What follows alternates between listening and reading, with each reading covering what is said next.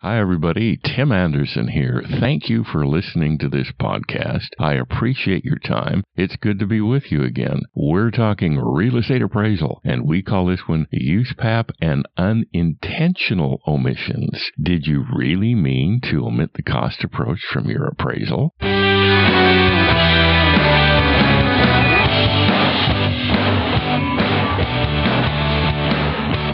Appraisers commonly omit the cost approach. The question is, omit it from what? To omit an approach from the appraisal is different from omitting it from the report. If you omit it from the appraisal, you're saying it was not part of your value conclusion. If you omit it from the report, you're saying it was not relevant to answer the appraisal question. So, why did you omit it? Was this intentional or unintentional? If we omit the cost approach, are we also omitting an analysis of the site value? Appraisers must explain any such omission carefully. Why? Simple. With that omission, is the value opinion still credible? Are there other reasons not to omit the cost approach? Typically, the appraiser justifies this omission via a statement that depreciation is hard to calculate in an older property. Let's learn all the reasons why this is simply wrong. And because it simply is wrong, to engage in it is misleading. Its application also calls into question the appraiser's relationship with USPAP's competency and ethics rules. First, depreciation is not hard to calculate. In the age-life method, it has two components. These are the effective age and the total economic life. Divide the effective age by the total economic life. And what do you end up with? The result is an accrued depreciation as a percentage. That's it. It's no more complex than the division of one number by another. And the spreadsheet does all the mathematical heavy lifting. Next in the parade of faulty reasoning is the statement, quote, but effective age is just a guess, unquote. This, too, is completely baseless. Effective age is capable of easy extraction from the market. It's just that in our QE, nobody showed you how to extract effective age from comparable improved sales. It's basic stuff. There are apps for this. There are videos all over YouTube that show you how to deduce an improved property's effective age. So no, it's not a guess. And a credible value conclusion does not have its base in a guess. If you think it does, you'd best go back and take all your QE again. But this time, take it from a qualified and competent appraiser, not an enthusiastic sales entrepreneur. Third in this parade of faulty reasoning and excuses is the statement, quote, I didn't have to do a cost approach, so I didn't have to conclude a vacant site value, unquote. It is true that market value refers to the total of the site value and the improvement's contributory value, but we can't measure effective age until we calculate the contributory value of the improvements. This is not possible until we deduct the vacant site value from a property's overall market value, and we can't deduce accrued depreciation until we know both a property's overall value and its cost new. What's the point of all this? Omission of the cost approach from the appraisal robs us of needed analyses. It robs the client of needed reliability. It calls into question the accuracy of our conclusions. In turn, these call into question the credibility of our opinions. When our credibility is open to question, so is our relationship to the ethics and competency rules. Therefore, make the protocols of the cost approach part of every single family house appraisal and report. Let's save the state the trouble of calling into question our competency, etc. Why is it important to have a site value? First is the issue of comparability. A truly comparable sale has the same or highly similar highest and best use as the subject. This is true for both the site as if vacant and the site as improved. Then there is the issue of the necessary adjustments to the comparable sales. If there are significant differences between the subject site and the comparable sites, the comps need adjustments. How can we quantify such an adjustment? Don't we need to know the values of the subject site and the comparable sites, both as if vacant? Spoiler alert, yes, we do. And how do you know if a comparable vacant site or improved property is comparable? A comparable sale is one that has the same highest and best use as the subject. This is another truth nobody taught us in QE.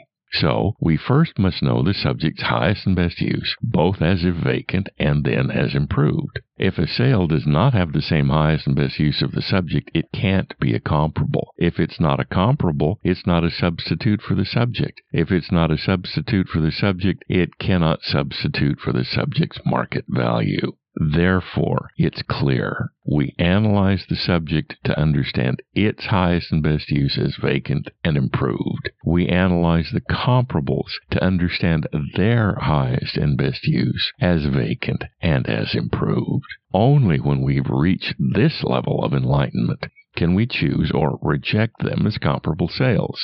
Because our QE training in the cost approach was so deficient, we do not know how it works. Even worse, we do not know this. If we did, then we would not make one common mistake. That mistake is not understanding the cost approach and the sales comparison approach both measure the same components of value. That is, they both measure the value of the underlying site and the contributory value of the improvements. How? The cost approach serves as a check on the accuracy of the sales comparison approach calculations. How? By extracting accrued depreciation from market sales. When you apply market-based depreciation to cost new, the result is market value, not merely depreciated cost. Properly depreciating the cost new is what turns anemic construction costs into robust-blooded market value. So, another reason to include the cost approach is its ability to show market-based and market-extracted accrued depreciation. Effective age is a function of how much depreciation the market assigns to improvements. We all know that markets fluctuate, so the prices in those markets fluctuate.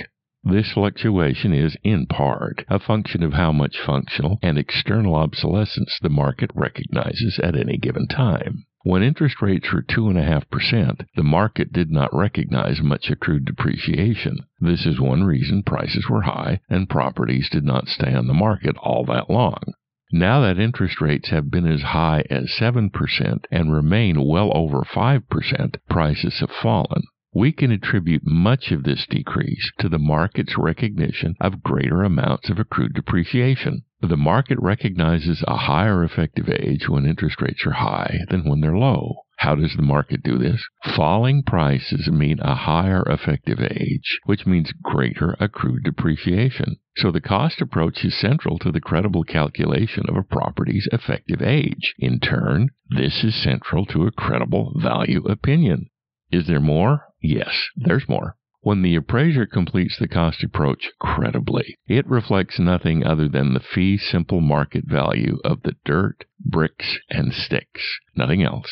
So, we look at the value via the sales comparison approach. Is it a lot higher than the value via the cost approach? If so, there are numerous potential reasons for this. Have we factored out of the sales comparison approach the contributory value of any non-market financing? Is not factoring out the inflationary effects of financing the only culprit here? If it is the only one, then there are no more calculations to worry about. Simply subtract from the sales comparison approach enough to make it and the cost approach equal. That factor was the market's perception of the inflationary value of the financing. So here's the point. The cost approach does not stand alone. It is not merely one indication of market value. Indeed, as an indication of market value, it does a lousy job in and of itself. Therefore, let it serve as what it is supposed to be. Let it serve as a complement to the sales comparison approach. When it does, it has great potential to form part of a credible value conclusion. When we let it function as it should, it gives us two reliable indications of market value: sales comparison and cost. When we use it as we should, it goes a long way toward protecting us. Protecting us from what? From charges of bias and discrimination, from charges of incompetency, from charges of unethical conduct, from charges we don't have a clue what we're doing. Aren't those great reasons to include rather than omit the cost approach in the market analysis of every single family house appraisal you do? Spoiler alert, yes, they are. If we omit the cost approach from an appraisal, that's okay. Own it. Make it clear we omit it if it is irrelevant to a credible answer to the appraisal question. That's the appraiser's way to omit it. To claim it's hard to calculate accrued depreciation is the form filler's, the coward's way out. We are not cowards.